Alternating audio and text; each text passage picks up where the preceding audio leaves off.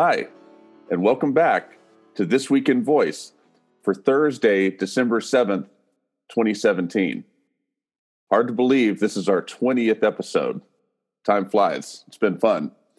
Our sponsor for this episode and for all Voice First FM programming is Voice XP, blazing the trail in voice technology.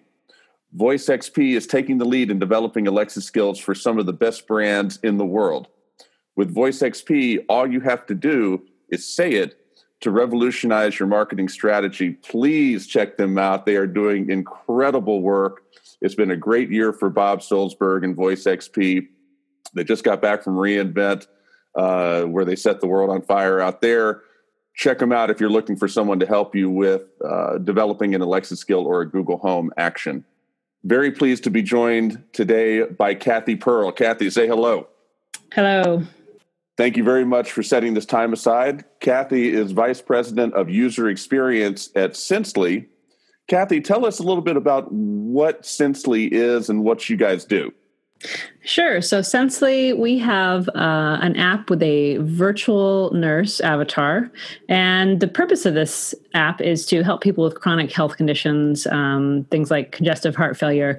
And you can speak to the avatar and the avatar speaks back. So you'll end up having a conversation about your health. Very cool. And Kathy is also the author of Designing Voice User Interfaces, which is published by O'Reilly Media. You need to go buy this book. The link is available on the thisweekinvoice.com page.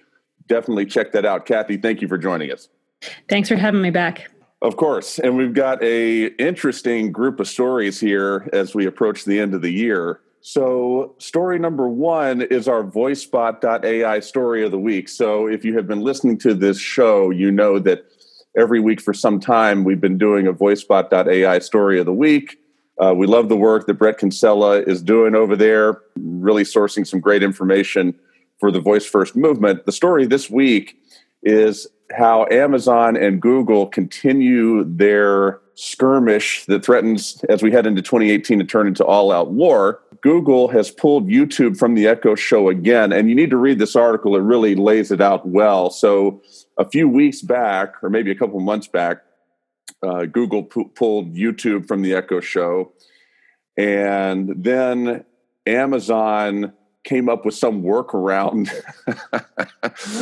Came up with some workaround for it, and it sort of worked again. And then now they've pulled that workaround, if I'm understanding the article correctly. And in addition to that, they pulled YouTube from the Fire TV now in this case, in response, in their words, to Amazon pulling several Google products from their store and just doing some shenanigans with how some of the products are labeled and some other stuff that's mentioned in the article.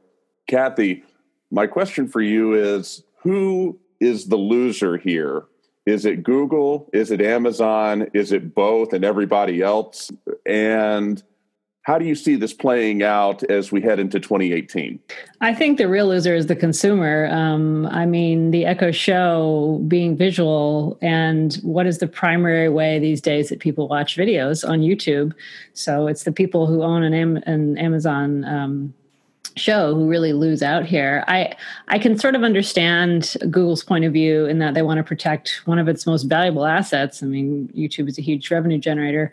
But in the end, I think they're hurting themselves because who is going to be angry at them? The people who own the show. I am really curious to see how this is going to play out. Will they reach some kind of agreement? Will they bow to consumer pressure? I think the show it's not like it's equivalent to, say, Google deciding not to show YouTube on iPhones, which would be such a huge outcry that I'm sure that they would cave. But with a smaller product like that, I think they're testing the waters to see if they can get away with it. And I don't know what's going to happen. Hopefully they can resolve this and give people YouTube back. It's a convenient excuse for Google to pull YouTube from the Echo Show, that Amazon has delisted some of their products and some of this stuff. But to me, the reality is that anything Google can do to slow down Amazon's relentless march to voice victory, I'm sure they've had discussions saying it's not that bad of an idea. But the thing about it is that Amazon's not going to be stopped. I mean, I think your tempting Amazon to create a YouTube alternative, at least in my opinion. I don't know. I think Google is making a big mistake. Yeah, I mean, that's a good point you made, that maybe their long game is not to always have YouTube not available, but it's to slow them down, because we certainly heard the rumors when we talked about this last time that Google was going to create their own version of the show. And so until they get that out, maybe they're just trying to slow it down. It does seem hard to believe they would keep it off forever, but we'll see.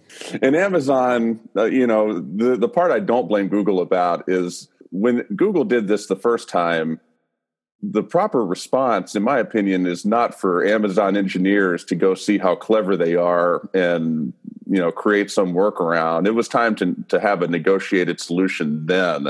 And so then, Amazon figures out this back end, hey, we can sort of make this still work, and Google brings the hammer down again. Hopefully they do take the time now to negotiate this thing out, because Kathy, I completely agree with you. The consumer loses on this. My 6-year-old enjoys watching his Daniel Tiger, and some other videos that are on YouTube on the Echo Show, and hasn't been able to do that really since the first time we talked about this story. I think he sort of gave up on it, but yeah, I completely concur. Hopefully they figure this thing out. Moving on to story number 2, and this is another glimpse into the future, I think. If story number 1 is a glimpse of what's to come in 2018, I think story number 2 is as well. This story is written by a guy named Adam Clark Estes, and it's called Don't Buy Anyone an Echo. And it caught my attention. Every week or every other week or so, we talk about a story that has to deal with privacy, and privacy is going to continue to be a huge concern. But the difference between this story and so many others is the tone that the author takes, a really aggressive tone, saying essentially, you all are fools for participating in this market, patronizing any company making one of these devices. It really caught me by surprise. And Kathy, I want to get your take on this article, and if you agree with anything that was in it and how it struck you. Yeah. Also, this is tagged in Gizmodo, part of their Grinch Week posts. So it's definitely... I must have missed that, but they hit that out of the park. I think that was definitely a key factor. But yeah, I saw this article on Boing Boing, actually. Cory Doctorow linked to it. And I was definitely taken aback by it. I think one thing I want to reiterate that's important for everyone to understand, of course, is that this idea of the always on, always listening, it's important to remind everyone that devices like the Echo and the Home are not always sending what you say to the cloud. They're only listening locally on the device for the wake word. And until they recognize the wake word, nothing you say gets transmitted. That being said, sometimes the wake word does get activated when you don't realize it, because it thinks you said the wake word, but you didn't.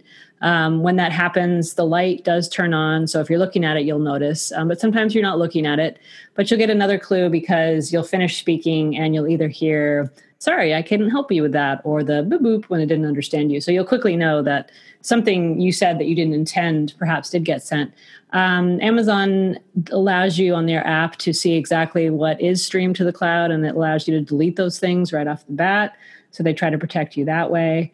Generally speaking, I don't worry about it too much. On the other hand, is it theoretically possible to hack such a device? Sure. They point to a story from Wired where a guy physically hacked an Echo to stream the audio to a local server all the time. But it's also possible to hack your phone, which has a microphone. So if you're comfortable carrying your phone around in your pocket, I don't see why these devices are any different. And that's coming from someone, I am protective about my privacy in certain ways. I don't give out my phone number when I go to the store and they ask me for it. If I stay at a hotel near Heathrow and they demand my passport, I push back. So I'm not somebody who doesn't care about privacy, but these devices don't particularly worry me. One reason that might be is because I spent a long time in the IVR world dealing with these phone systems, and I saw how we handled the data. It was anonymized. It was used for analysis purposes only, and then it was deleted. And I trust that these companies, Amazon and Google, are doing the same thing. But I think one of the interesting things about the article that I found kind of funny was this whole rant about these things don't do, you don't need these anyway. You can do everything you can do on these devices on your phone. So it's just kind of a funny little fad that you just don't need. And it's not wrong, but the whole frictionless nature of these devices means I don't do these things on my phone. I just got a new phone, a Samsung Galaxy S8. First, I turned on the facial recognition to unlock. That didn't work very well. So then I switched to the fingerprint, which still doesn't work very well. And I am not going to go pick up my phone, unlock it, and ask the weather. But I will do that with my Echo. Same thing with asking questions, other things like that. So sure, you don't need it. You don't need a smartphone. You don't need a lot of things, but it's still a very useful gadget in our lives. Yeah, saying that there's alternatives it's great for you to point that out, because I thought that was another low light in this piece. I didn't like this piece at all, as you can tell. And I also found it even more objectionable when I went to the author's Twitter account. And I saw that among a bunch of other stuff he was saying, he never tweeted this article out. He tweeted, he's tweeted out many of his other articles, and this one, for some reason, he decided not to. And I sort of commend that decision. But I nearly tweeted something at him. I'm glad I didn't. But as far as there being alternatives, I mean, sure, I can go out and I can wash my car every day, and or I can take it to the car wash. You know what I mean? Like, I don't go to the owner of the car wash and say, you've got an idiotic business, because I can do this myself. Right. And I could just go on and on. I think that the use cases for how voice technology and voice first technology improves our lives and improves society are, pretty well established at this point. I mean, go tell somebody that has trouble moving around and has come to rely on their Echo or their Google Home device that it's really not that important. You know what I mean? Yeah, it is a fair point to talk about privacy in general, it's true. As a society, we are giving out more and more of our data when we use Facebook, when we use Twitter, when we use anything. This information is being looked at in some way by these big corporations, and usually used, I think, mostly for advertising, but some people think for more nefarious purposes. And I guess my point is that I don't view these devices as any worse than these other things. So if you are a person who's willing to use Gmail and Facebook and websites and your phone, then I don't see this as any greater risk, and I see a lot of benefit. But it's true that just in general today, we are making a trade to use these products, and we are giving up a little bit of information to do so. Yeah, I completely agree with that. Privacy is key. And I think I take the opposite view of you, Kathy, that, I've sort of given up on having a lot of privacy, and I do carry around a smartphone. I remember vividly reading an article about how people found out Samsung TVs were listening to you. And I was reading that in my office, and where I had just put up a huge Samsung TV that was that exact model. So I just laughed at that. But, if people want to get into your life, they've got a lot of avenues to do that. Yeah. And I think the two things about the privacy issue. Number one is really it ties back to the first story pretty well, because as we enter into 2018, we're coming off of 2017, where a lot of naysayers about voice were proven completely wrong. That, people saying that this is a fad, people saying that this is not going to last and stuff like that. I think that we've seen enough to know that voice technology is here to stay. And so the stakes are really high for Amazon, Google, Apple's trying everything they can do to get, back up to speed, and some of the other companies, Samsung, Alibaba, all these others, and Microsoft. And the moment that somebody finds out that one of these companies is using data coming off of their voice technology, the voice hardware, in an inappropriate way, that's lights out. You know what I mean? Yeah. People will stop buying that product immediately and switch to, another one. So there's a lot at stake for doing that. The other thing I do want to throw in here too, in a rare smart moment for us, we lined up the FTC really early on to speak at the Alexa conference about privacy. And so we've got one of the head attorneys at the FTC coming to speak specifically about privacy with regards to Alexa and voice-enabled devices. So it's an appropriate time for a inappropriate shameless plug. Alexa conference is coming up. Check it out at alexaconference.com. But yeah, this is another one of these foreshadowing stories of what's to come in 2018. Any closing thoughts on that? I always like to give the message to any designers and developers out there, please, to your point, we don't want to put a stain on voice systems. If you're designing or developing one, make sure you treat data in a good private way. It's anonymized. You don't keep it around. You don't do anything bad with it. Let's not lose users' trust. That's great. And I appreciate you saying that, and hopefully people take that to heart. Moving on to story number 3. From CNBC, Alexa users, quote, buy more stuff as brands begin to figure out how to leverage voice-first platforms for commerce. So Alexa's voice platform provides a powerful marketing channel for brands to sell direct, Lee wrote in the notes. So this Mizuho securities analyst was writing about this. And I found this really interesting, just how far we've come. I included the story primarily just to show how far we've come. It's a very positive statement on Alexa, but I think it's a very positive statement for voice technology in general, that it wasn't too long ago. I mean, half a year ago, where you were seeing articles and people saying the exact opposite. No one's ever going to trust these devices to buy stuff through them. And now we've got, an analyst at a, off of Wall Street saying the exact opposite.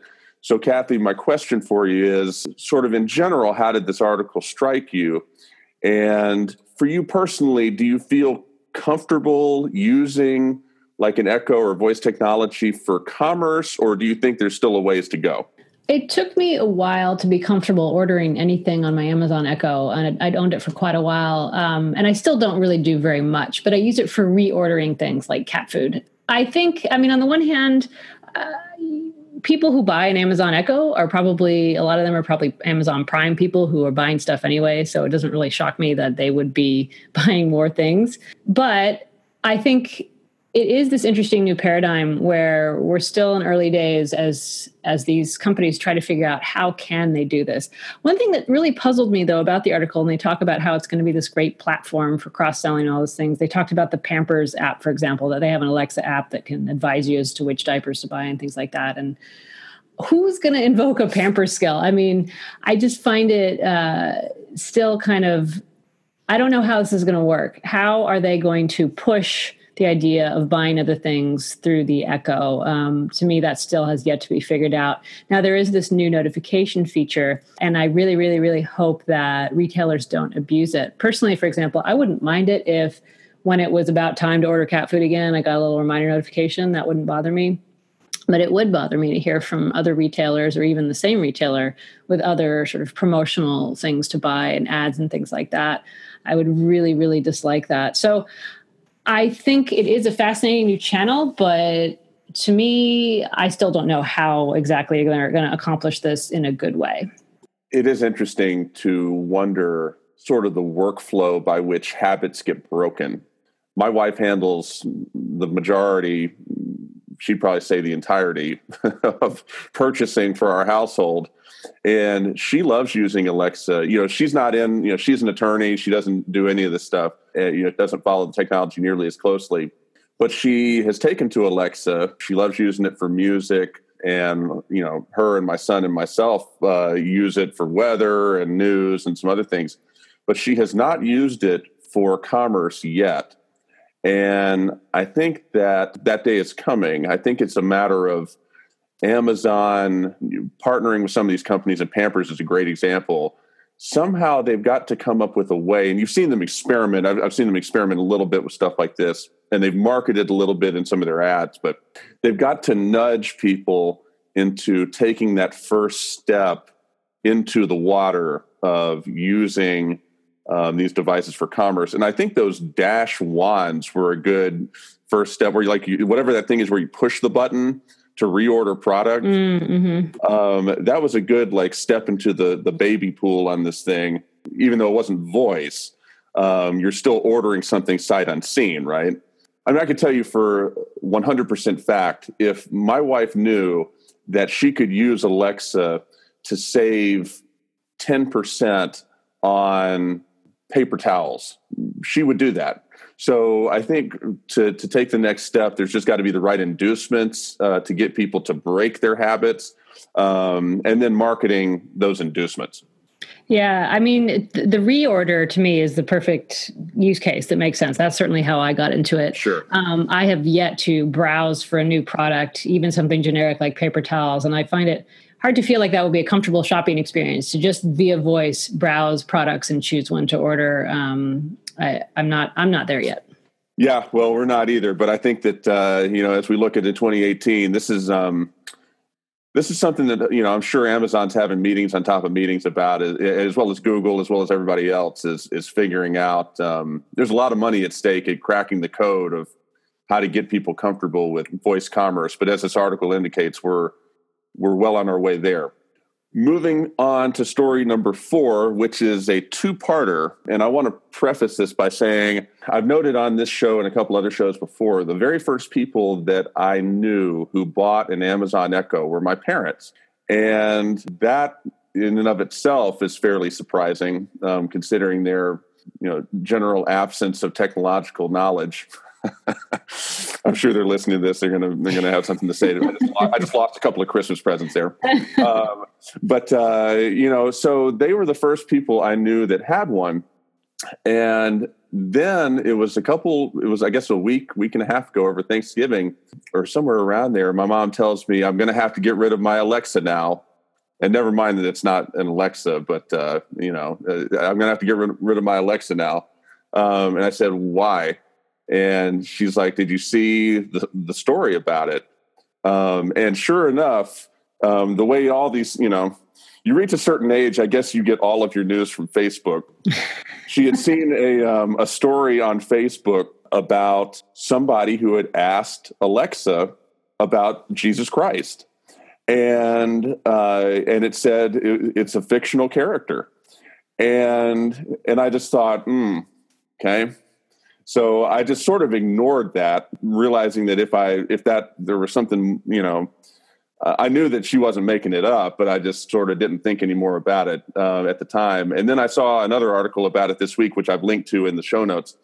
And what has apparently happened is the person who's mentioned in the article is a fairly well-known conservative rabble-rouser, but he wouldn't be one to lie about this. So what it appears like what has happened is, indeed, at some point in the past, if you asked Alexa, who is Jesus Christ or who is Jesus, it gives you this answer that somebody came up with about it's a fictional character, so on and so forth.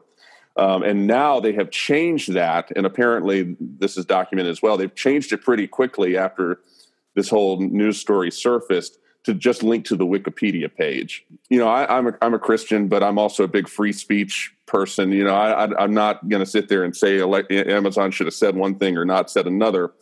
But I find this super interesting that we're getting to the point now with voice technology where we've penetrated deep enough into the culture to where these sorts of things matter. And Kathy, I want to just get your thoughts on this story and just your thoughts on, I think that this ties into trust. People trust Amazon so much, and I think that they have been able to successfully sort of navigate this. But in the future with search, there's going to be so many competing interests trying to make these devices say certain things when you ask them a question. And I see this tying into that as well. I guess my question for you is, how does this story strike you? And do you think that this is just a momentary blip on the radar, or do you think that this is a sign of things to come in terms of people arguing about what these voice assistants say when you ask them a question? I found this article or this video very interesting because it was something I hadn't really spent that much time thinking about. There were a bunch of people saying, oh, this is a hoax they used. You can use that command, Simon Says, to have your Echo say anything you want. Like, Kathy is awesome. I could have the Echo say that. Is it a hoax? I mean, who can say? The one thing that made me a little bit suspicious was the answer to who is Muhammad, because Alexa just started saying these long sentences with no punctuation, which was a little odd for content.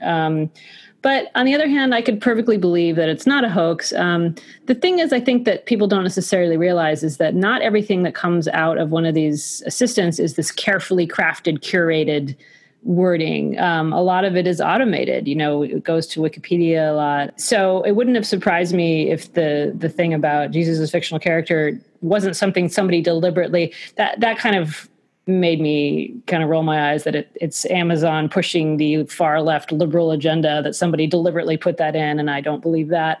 But I could see that somebody, some automated thing picked a source that wasn't the appropriate source for this question. And we're going to see that in the future as well, because as these assistants, they have more and more responses, not everything will be vetted by 3 humans and signed off on and all that. So I can see it happening again. I remember way back in the IVR days, I was working on a mail system. This was before smartphones, and we were working with Yahoo to allow people to have their email read with text-to-speech over the phone, which can you imagine? But we had put in some little things like, if you had over 100 new messages, the voice talent said, "Oh my God, you've got over 100 messages." And one of my coworkers said, "You really should take that out because some people are going to be offended by that." And I was like, "Oh, really?" So being one of those liberals in Silicon Valley, I think it's an important reminder that technology is not neutral, because the responses that we're putting in are from humans, whether it's on purpose or not. It still comes from a human. And we need to keep that in mind when we're pushing content. So I'm sure this will come up again. I'll also say, this video, the guy made a racist comment about, how many people in Black Lives Matter have stolen an Echo. So I don't really want to give this guy much of a platform. I didn't see that. Okay. I did not see that. I watched the whole 12-minute thing. Okay. Yeah. So not my favorite guy there. Yeah. Well, no, I'm not any sort of fan myself. I know who he is, but I did not watch the whole video. So I guess that tells you something about my level of interest. But interesting. So, this issue, this particular episode, I think is another sort of foreshadowing thing. I think we're going to run into this again and again and again and again and again. There's so many companies, everyone's going to come to rely on this technology. And it's not hard to sort of brainstorm some examples. If you're using, I can imagine, asking Alexa, tell me about some company. And then it gives the Wikipedia, if it gives the Wikipedia back, maybe the Wikipedia says the company's out of business. And the company's in business, and then the company loses business because of that. The company misses out on a contract. Yeah. Or if people become aware that Alexa, and I'm just using Alexa here, it could be any of these things. Somebody asks Siri, tell me about Russia, or tell me about an example I've used on a previous show is, who is the front runner for the Democratic nominee for president? And it gives some answer, from Wikipedia, and then, and people don't like the answer, for different reasons. And then even worse, somebody figures out that it's pulling from Wikipedia, and then they just go into Wikipedia and edit it, and no one sees it. And for 3 or 4 straight days, it's given out some damaging wrong answer. I think we're going to run into this again and again, because you're right. There's so much surface area to these voice assistants that humans can't touch at all. So yeah, I think this is a pretty good sign of things to come.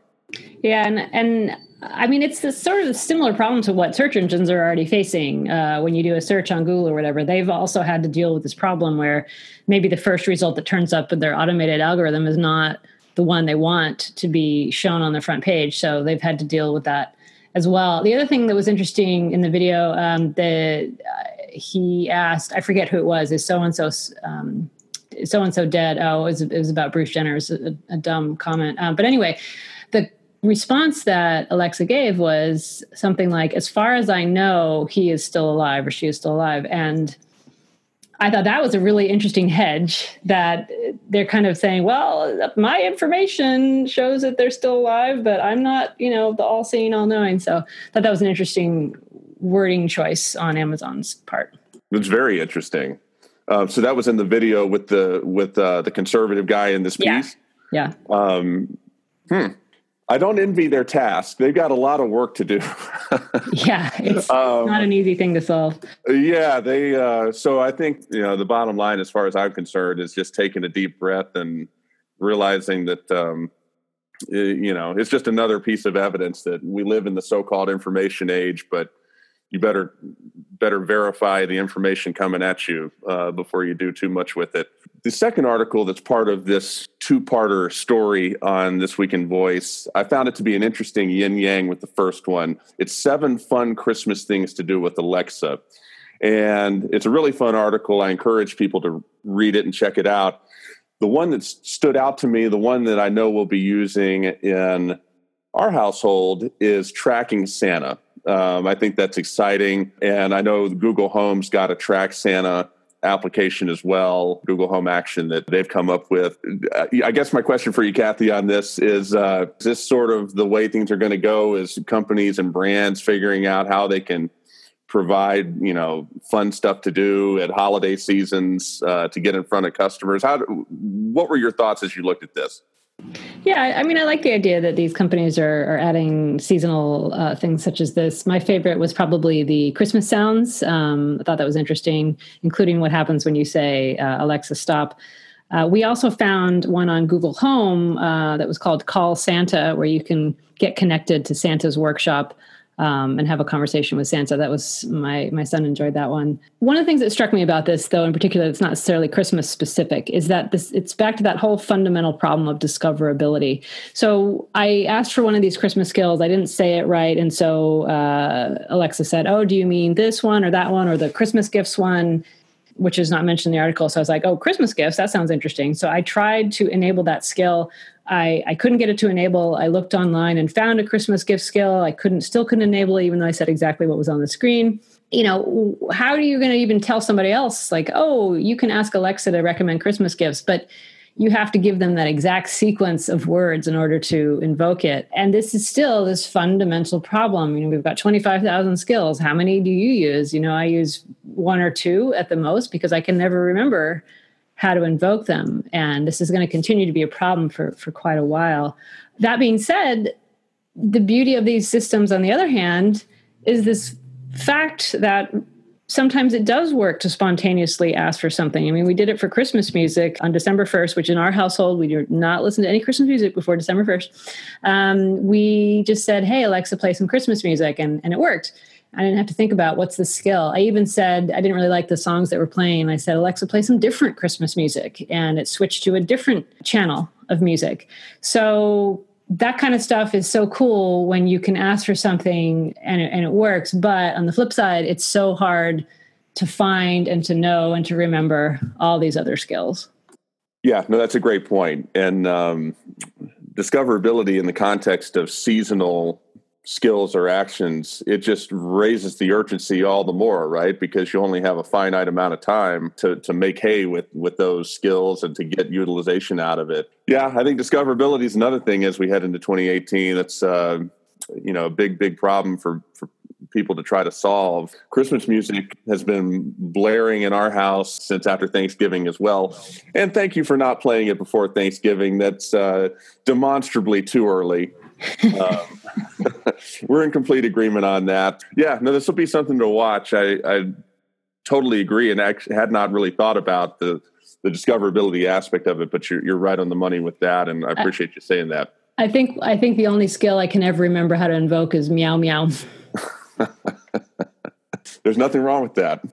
Moving on to story number 5. This is an interesting one too. It's from Mashable. And I encourage people to read it, and there's a video with this that people should check out too. This dad says that Google Home helped his son, who has some language acquisition issues, to say his first word. And then I included a little bit of an additional commentary from a parent blog that sort of shaded it a little bit more. And I thought it was interesting. You had predictably some people saying, how unfortunate it is that Google is somebody's first word. I thought that paled in comparison to just the overall outcome of the child, being helped with his language. But Kathy, my question for you is, did you see this as a positive story? Did you see it as a negative story? And do you agree with me that this is a sign of things to come with voice assistants being more and more useful to helping children learn not just language, but all sorts of stuff? Yeah, I saw it as a positive. I mean, you can certainly take the cynical view, like, oh, Google, the big corporation that's taking over our world, and how terrible it's the first word of this child. But I don't see it that way. Technology certainly has its downsides, make no mistake, but it also has its bonuses. This article reminded me recently, I heard an excerpt from Susan Etlinger's TED Talk. She was talking about her son who was diagnosed as autistic and didn't speak. And one day when he was 4, she found him in front of the computer, typing into the Google search box, searching for words like school and bus. And they didn't even know that he could read or spell or do any of that stuff. And again, you might be cynical, like, oh, it's Google. But I mean, it's amazing. What an amazing way that they were able to sort of find out that he had this whole inner world, all this thinking going on they didn't even know. So I love to see these examples where voice or other technology is benefiting people. Someone, one of the comments that was posted in the article from Reddit was talking about autistic children and how they had an example of an autistic child who loved to use the Echo to practice asking questions. I think it can also be used to help teach people who have trouble with affect, understanding other people's emotion. We can use these tools to help people learn that in a safe way.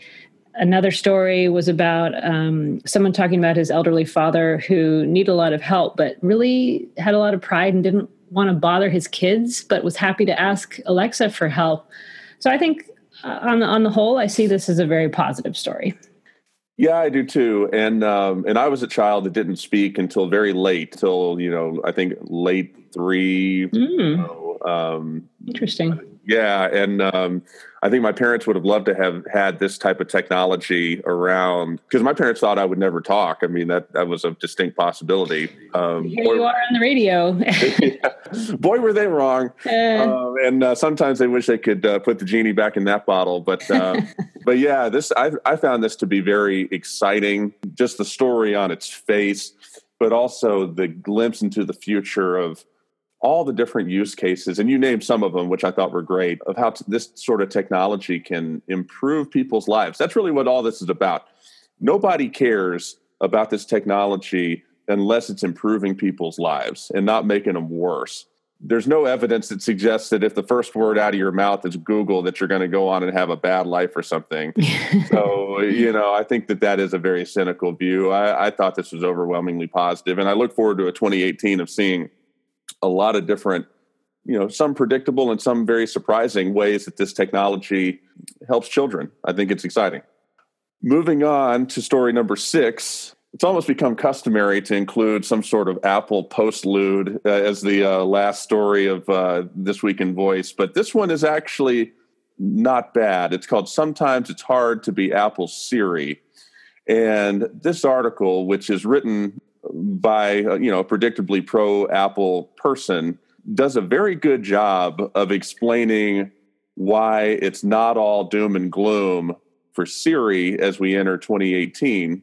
Kathy, I want to ask you, number one, if you agree with that premise, and then number 2, from what y'all do at Sensely and just sort of your vantage point from a professional level, what is it going to take in 2018 for Apple to get to the point where it's on par with Google and Amazon as technologies that, for example, Sensely views as essential to its voice-first strategy? Gosh, yeah. One of the things I think about with Siri is the fact that they were sort of the first virtual assistant, voice assistant out of the gate. And they had a tough road. When they came out, Siri was really designed to do about 15 or 20 things really well, but it was pushed out as a how can I help you assistant, and it failed in a lot of ways. But they were the early adopters. Siri has got a uphill battle to sort of gain back its reputation, because I think it has a lot of people have negative feelings about it because when they used it the first time, it didn't work correctly. And so they've abandoned it. And so to get over that is really tough. Whereas when you look at something like Echo or Home, especially Echo, because it was the first of its kind, people, it was sold as something like, look, you could use this to play music and maybe a couple other things, but that's it. And so when it turned out it could do other things, and also, first of all, it could do the things like play music really, really well. So it built up some trust. And then when people found out, oh, it can do these other things, they were delighted because it was an add-on, not like Siri where they expected more. So it's tough, I think, for Apple to get past that. What can they do? I mean, I'm not sure. Just continue to improve their technology, and somehow they're just going to have to get their reputation back and convince enough people that Siri works really well to get that spread around. The article, I would really like to see more details about the study, because I found some of the results kind of confusing. For example, they didn't really explain how do they ask people about satisfaction. They said Siri had the highest satisfaction rate at something like 65%. And what does that mean? And 65% being the highest is also kind of sad that's out of all the assistants they tried, that was the highest satisfaction rate. That's not so great. And I was quite frankly surprised that Siri was ranked higher in satisfaction rate to the Amazon Echo and the Google Home, because personally I find those much more satisfying to use than either my Google Now on my phone or my Siri. I haven't used Cortana that much. So I'd like to sort of understand more details. And how did they simulate noisy environments at home, for example? What did they do for that? I also thought it was interesting how clearly some tasks are slanted to your phone assistant versus your home assistant. Things like deleting text messages, obviously that's not going to go very well on your Google Home versus your actual phone. Tasks like they asked them to multiply 9 times 4, and then it was ranked 1 through 5 for each assistant. How did they rank that? What did some of them get it wrong? I mean, what was the way they rated that? So what did they do? Measure computational response in exactly. milliseconds? So I'd like to. This article left me sort of unsatisfied. I wanted to know what was your methodology? How did this work? But I think it's good news for Apple that Siri performed as well as it did. That's true, and I appreciate you pointing that out. The Apple Tech Press has a way of presenting things in the best possible light for the company and glossing over a bunch of stuff. And you mentioning the satisfaction ratings reminds me of how in almost, I think probably every Apple event that Tim Cook has done, certainly in the last few of them, he's mentioned just this totally random, customer satisfaction. Like I remember him saying the customer satisfaction for iPad is 97%. Well, what is that? What? So yeah, that sort of demands some further explanation, or just demands completely ignoring it. Either way, my satisfaction with Siri is 100% because I'm very satisfied never using it. My wife uses it to ask sports scores and weather if she's on the go and stuff, and it gives correct information. But to me, I think for Siri to get back in the game, they've got a tough spot, right? Because Amazon has been so successful in sort of planting the flag and saying, we run this thing, and Google Home, Google folks probably don't agree with that. And certainly Google has aspects and attributes that make it unique. But from where Apple sits, they're not going to catch Amazon in terms of developer relations, and Google does a good job with that too. The likelihood of having the quantity of applications for the Siri platform, the likelihood of them matching Amazon and Google is 0. They'll never do it. So they shouldn't try. Really, to me, is the way for Apple to get back in the game is to spend some of that money they've got, sitting in these offshore bank accounts and go make a couple of key acquisitions of companies doing interesting things in voice technology that can then be unique to the platform, that will require, people to come and use Siri and continue to be in habit formation of using Siri. And so to me, that's their only road out. Otherwise, they're dead in the water. But That's my opinion. One other thing that the article briefly touches on is microphone technology. I have both the Google Home and my Android phone, and I find the voice recognition so much better on my Google Home than on my phone. It recognizes me so much more often on the home, and a lot of that to me is down to the microphone technology. This far field microphone technology that these home assistants have now is really, really good. And on your little phone, the microphones have not been able to replicate the same performance. That's interesting. And it's definitely believable. It's interesting just to think about if Apple had any other name, you replace Apple with, I'm going to offend some companies here. If you replace Apple with like Lenovo or something like that, some company with far less cachet, and brand equity built up, I just think people would be far less forgiving of some of the stuff going on with them. And it would be so just cast in such a different light. I mean, to use this example again, sorry, you used it once. If Lenovo had Siri, we wouldn't even be talking about it. You know what I mean? It would just be like, okay, well, nice try. But because it's Apple, we view them in a different way.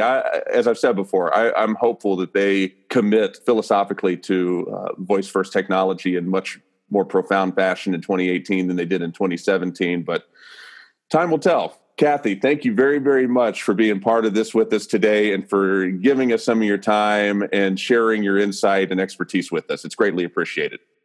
My pleasure. It was great to talk. For This Week in Voice, episode 20, thank you for listening, and until next time.